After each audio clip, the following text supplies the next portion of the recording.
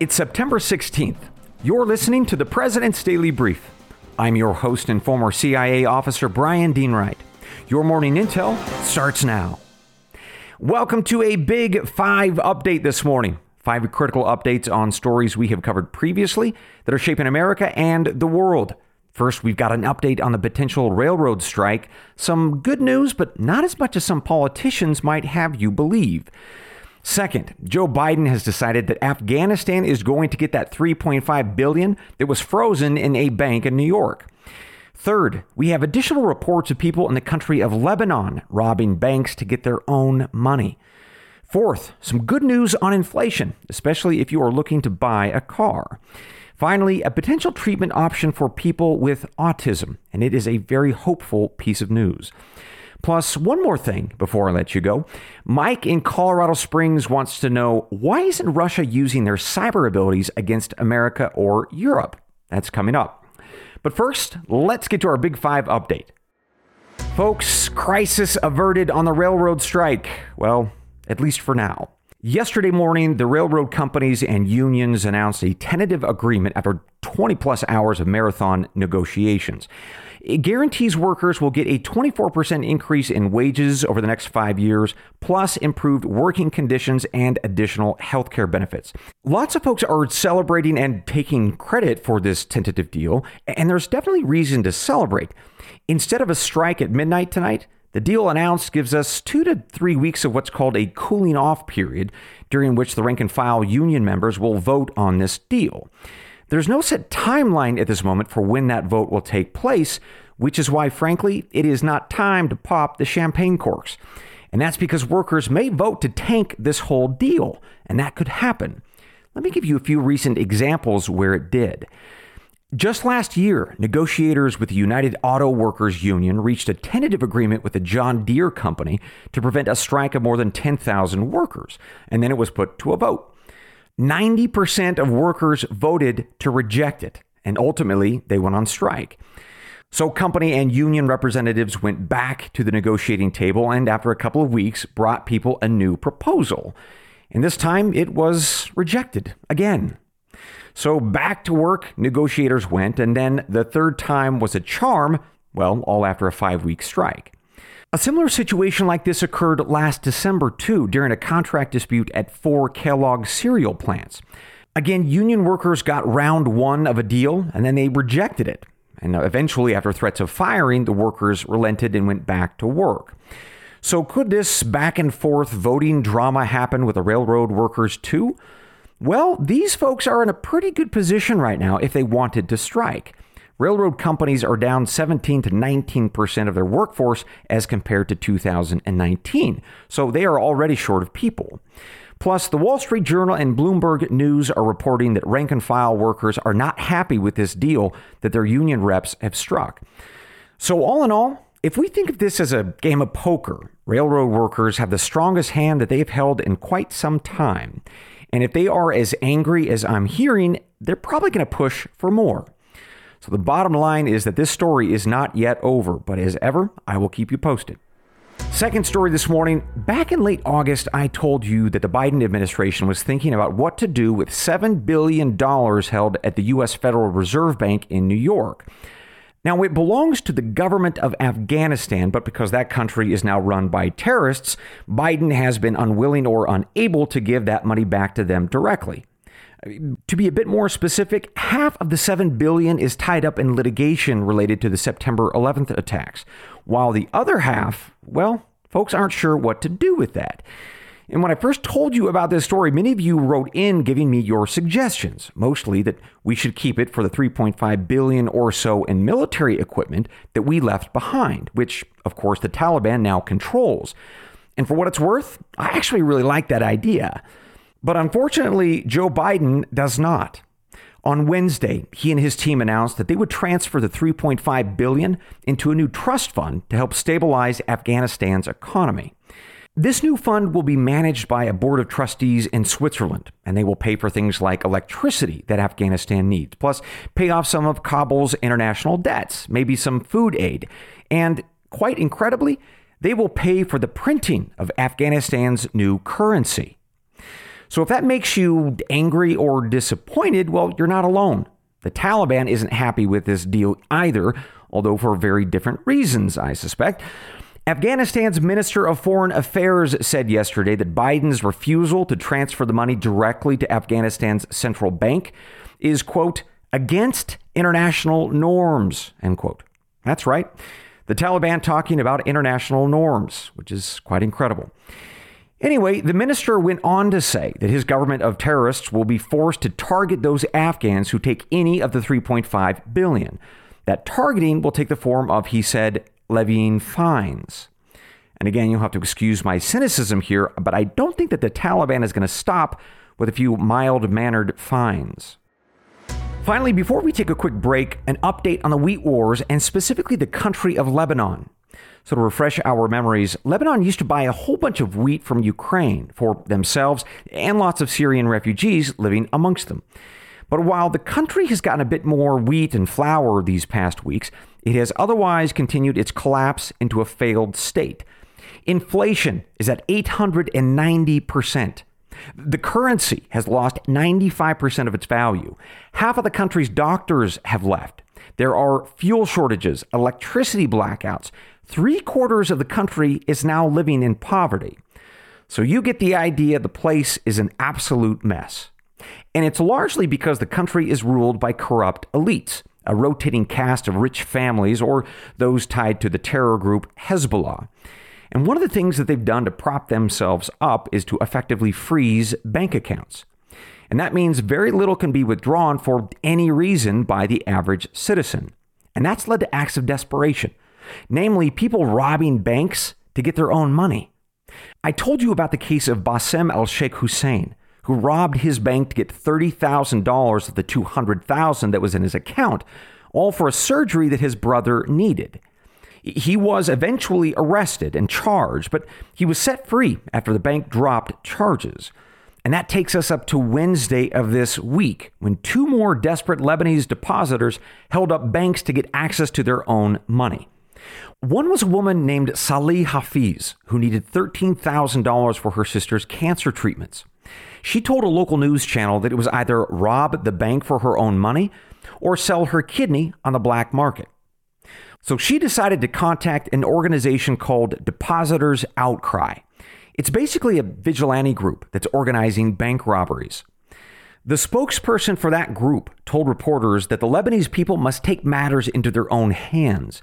And they warned banks that, quote, "We are organizing more than this, and you have no choice. People's rights are sacred. The real beginning of the revolution has started, and there is no turning back," end quote. I'm going to keep watching this, folks, not because it's just an outrageous story, but it's a little small sparks like this that lead to a very big revolutionary fire, fires that eventually toss out governments and in some cases upset entire regions, which from the sounds of it is exactly what these folks plan to do. With that, we are going to take a quick break, and when we come back, I've got 2 more updates for you, both very good news. We'll be right back. Mike Baker here. I want to talk about, well, nobody's favorite subject, and that's debt. Now, being in debt is, well, it's like sinking in quicksand. You're trapped. You feel helpless, and the harder you struggle, the deeper in debt you can get. Now, if you're trapped in debt, let me suggest a solution. Done with Debt. Now, Done with Debt has created a brilliant new strategy with one goal in mind: getting you out of debt quickly and permanently. Done with Debt stops the struggle. First, they stand between you and your bill collectors. Then, they negotiate a plan to end your debt permanently without bankruptcy and without loans. They get you out of debt quickly and put more cash in your pocket monthly. But you need to contact Done with Debt right away because some debt solutions, well, they expire and you don't want to miss out. It's easy to get started. Go to donewithdebt.com and get a free consultation. You have nothing to lose. Talk with one of their experts and discover a strategy that could end your debt faster and easier than you thought possible. Visit donewithdebt.com. That's donewithdebt.com. It's another morning, and you're all set for work. You grab your coffee, head out the door, and your car decides today's the day it won't start. Panic sets in. You're not just late, you're stranded. Get ahead of unexpected car repairs before they strike with CarShield, the most trusted vehicle protection company. For almost 20 years, CarShield has saved millions of drivers from repair nightmares with low monthly plans that cover up to 5,000 major parts and systems, like pricey transmission and engine repairs and check engine light mysteries. Visit CarShield today at carshield.com/Carlson. Plans include unlimited miles, 24/7 roadside assistance, help with flats, lockouts, and rental car options. Save 20% and get a free quote by visiting CarShield online at carshield.com/Carlson. Don't wait for the next surprise. Choose peace of mind with CarShield. Go to carshield.com/Carlson and save 20% today. Welcome back to the PDB and our Big 5 update. I've got two more critical pieces of news for you this morning, both good. First, let's talk inflation.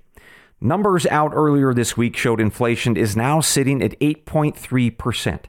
Economists predicted that it would actually go down to 8.0%, but no such luck. In the midst of that bad news, there was one tiny slice of good news if you are able and interested in buying a used car. On Wednesday, the Manheim Used Vehicle Value Index announced that wholesale prices for used cars and trucks fell 4% in August. That's the sixth decline in the last 7 months, and it's the lowest since last December. Now, wholesale used vehicle prices are what a dealer pays at auctions for used cars. And what that generally means is that in the following weeks, used car prices come down when they put those cars on the lot. Now, of course, that is absolutely dependent on the car dealer, but thanks to the internet and the ease of national sales, consumers are increasingly having the upper hand here. There is one tiny bit of additional bad news. Well, it's that used car prices are still really high, averaging $33,000 in August. Still, I offered this up as a piece of helpful news if you've been kicking the tires on a car or truck that you've been wanting to buy. You might have a little bit more leverage than you did last month, and that might help you save just a little bit of money. Finally, this morning, some good news for those of us who have autistic family members or loved ones, or we have dear friends with autistic children. Now, you all may know that autism is a very challenging disorder to treat and manage. Not many prescription drugs on the market to help. But through the marvels of artificial intelligence, we might have a new option in an old drug. A group of researchers in Norway reported in the Journal of Frontiers in Pharmacology that the drug loperamide could be used to treat core symptoms, namely difficulties in communicating or interacting socially. Now, loperamide has already been on the market for decades. It's actually one of the ingredients in an over-the-counter medicine that you might already know of, called Imodium, which is used to treat diarrhea of all things. But before I tell you how researchers stumbled on this potential option, let me tell you how they think that it might work. Loperamide binds to and activates a protein or receptor that affects social behavior. In previous research, genetically engineered mice that lack this particular receptor demonstrated social deficits similar to those seen in autism, but drugs that activated this receptor helped restore social behaviors in mice. So it's possible that this old drug found in Imodium of all things, or other drugs that target this particular receptor, well, it may represent a new way to treat these social symptoms present in autism. While your doctor can explain this more thoughtfully to you, if you have a loved one with autism, it's pretty incredible that an old drug like this was even found at all. And that's because researchers used artificial intelligence. The technical details of exactly what they did are a little bit overwhelming, but in short, artificial intelligence was able to analyze a massive gene and drug database to predict how the genes of 207 people with autism would interact with over 10,000 pre-existing drugs. The idea was that doctors might be able to quickly repurpose any drugs that are already studied and safe, which is true of loperamide. Well, regardless, this study found 4 different possible drugs, with loperamide showing the most promise. Doctors are now taking renewed interest in this otherwise old drug. Lots of studying left to do, of course, but it's pretty nice to have some hope on something that can sometimes feel pretty hopeless. And with that, folks, we wrap up your Big 5 update for this Friday. But as always, got one more thing for you before I let you go. We'll be right back. Hey, Mike Baker here. Well, spring is in full swing, and for millions of folks, that means yard work and gardening, am I right? Now here's a pro tip for those of you looking to spruce up your landscaping. Fast Growing Trees is the largest online nursery in the U.S. They've got over 10,000 plant varieties and millions of satisfied customers. Save yourself the time and trouble of multiple trips to those crowded nurseries. You know what I'm talking about. Fast Growing Trees is a complete time saver. From fruit trees to houseplants, they have it all, and it's delivered right to your doorstep. Plus, their plant experts are always available for advice. They can tell you what grows best in your area, how to plant, when to plant. It's like having your own expert gardener. And here's the best part. This spring, they have up to half off on select plants. And listeners to the President's Daily Brief can get an extra 15% off by using promo code PDB at checkout. So go to fastgrowingtrees.com and use promo code PDB at checkout. Hey, Mike Baker here. Well, once again, Pure Talk is investing in their customers out of their own pocket without charging an extra penny. Now, you've heard me talk about Pure Talk before, right? How they provide excellent coverage and service with industry-beating rates. And now, I'm happy to announce that Pure Talk is also providing international roaming to over 50 countries. That's right. As you plan your summer travel, make sure your wireless provider has you covered at home and abroad. Pure Talk already puts you on America's most dependable 5G network, but now they're giving you coverage in over 50 countries as well. Unlimited talk, text, and plenty of 5G data for just $20 a month. Look, that's less than half the price of Verizon, AT&T, or T-Mobile.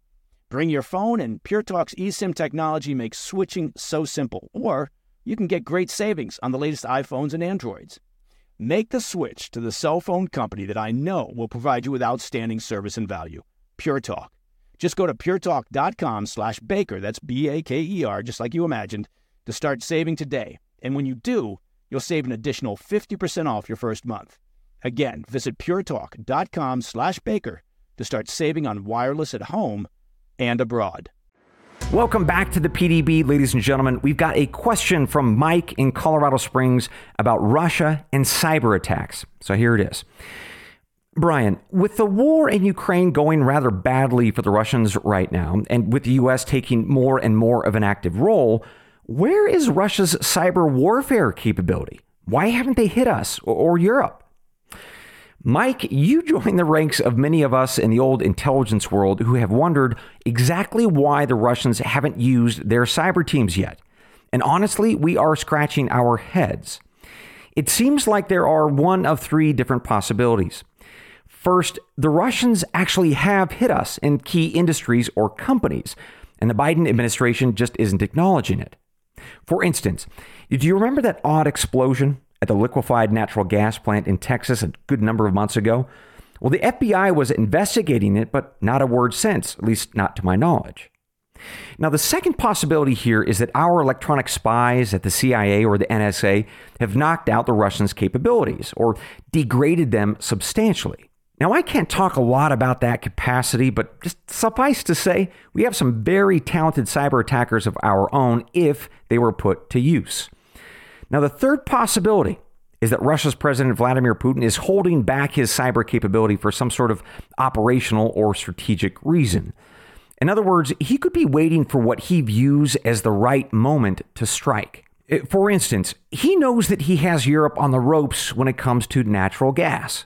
So maybe he waits until winter when supplies are exceptionally low, and then he launches a cyber attack and he blows up some of the natural gas tanks.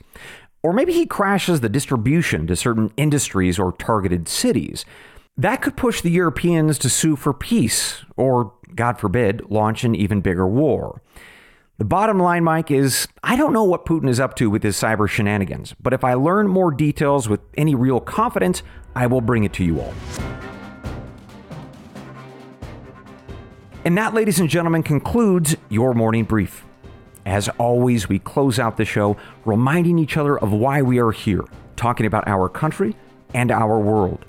It's the creed of every good spy and every smart American. It's from John chapter 8, verse 32.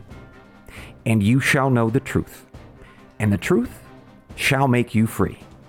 Good day.